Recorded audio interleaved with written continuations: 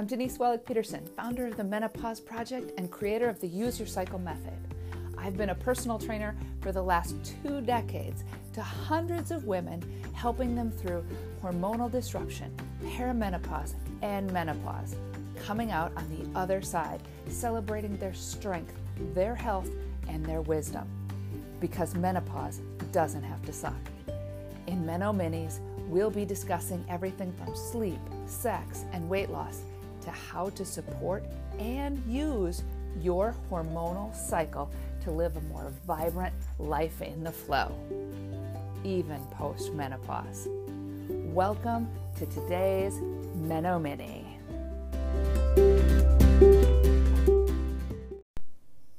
Hey there, welcome to Meno Minis today. Today we are talking about menopause and diet moderation. Often, by the time women are experiencing the hormonal symptoms of perimenopause, they are sick and tired of all the rules around food, especially since none of them are working anymore. They no longer want to think about food. They just want to enjoy life and adopt a very laissez-faire, everything in moderation attitude. Today I'm going to challenge this and celebrate this. But first, the challenge. Like every January, every diet in the world is in the forefront. Paleo, keto, Weight Watchers, Mediterranean. And the response is also in the forefront. Intuitive eating, moderation in everything. Me, I'm for all of it. Because I feel you need the time of learning that you get from strict diets, and only then is moderation and intuitive eating appropriate. If you've never taken all the processed carbs out of your menu, then you don't necessarily realize that pasta makes you feel gross or triggers a series of carb cravings.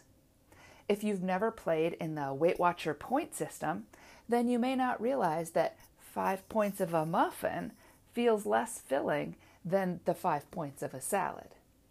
And without the experience of these restrictive, all-or-nothing plans, you may not realize how all mind-consuming food has become in your life.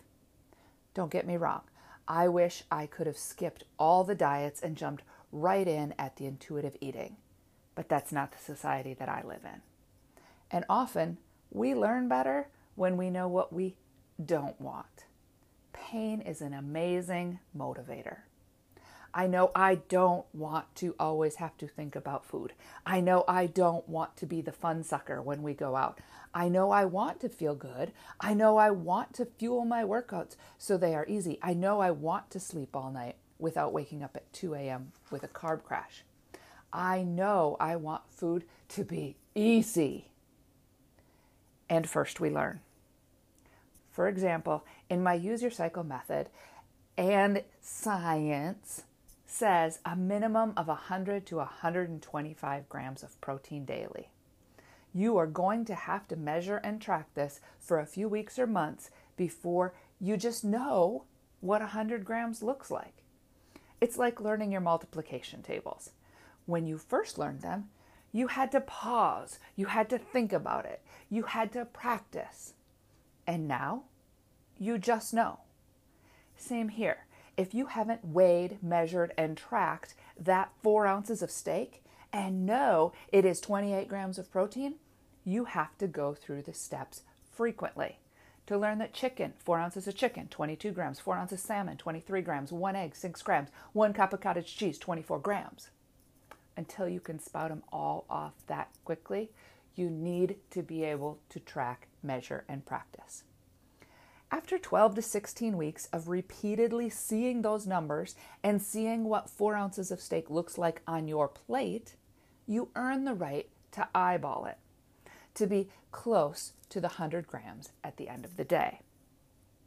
After 12 to 16 weeks of paying attention to how your body feels with salads instead of French fries, you earn the right to decide how you want to feel.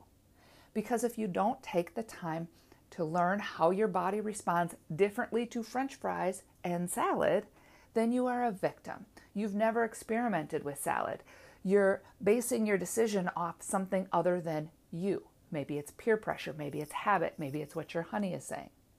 But you need to base it off of you. An example, I grew up with milk at every single meal. I also grew up with horrible acne and terrible PMS. Never once did I put cause and effect together until I went on a diet, air quotes there, that had me give up all dairy. And after a few months, our close friend raved about my skin, asking what was I doing differently. And boom, I had a point. I had a new thought. I added dairy back in after a week, I was back to popping pimples. Sometimes we have to hear new science and new ideas and test it because we don't know what we don't know. Now, all of this to circle around to moderation and menopause. Often women tell me they're only going to have 1 glass of wine at night to help them unwind and sleep.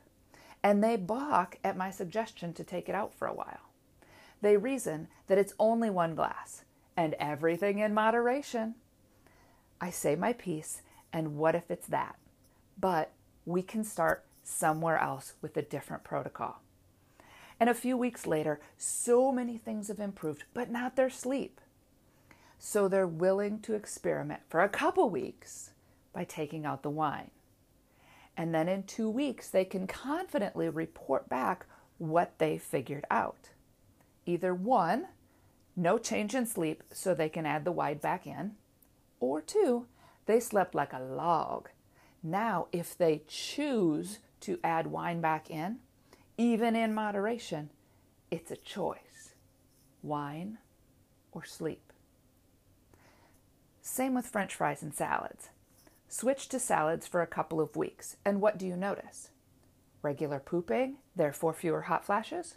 Easier workouts because there's no sluggishness after the potato overload. No bloating because of all the salt on the fries. Weight loss because a big salad versus a huge basket of fries. In either scenario, moderation.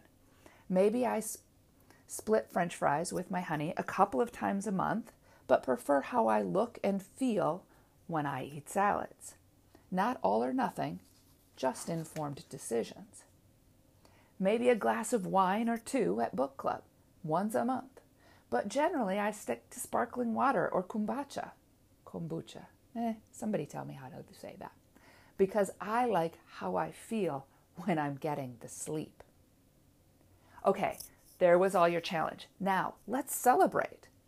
By this age, you likely have weighed and measured a lot of food and just need a couple of weeks to remember the tracking for the information and all of the food basics.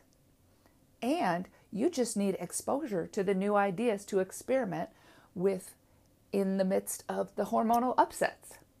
And this is where using your cycle, knowing how it works and how to support your hormones comes in. Join me on Thursday for the Use Your Cycle series. This week, we talk nutrition. Until then.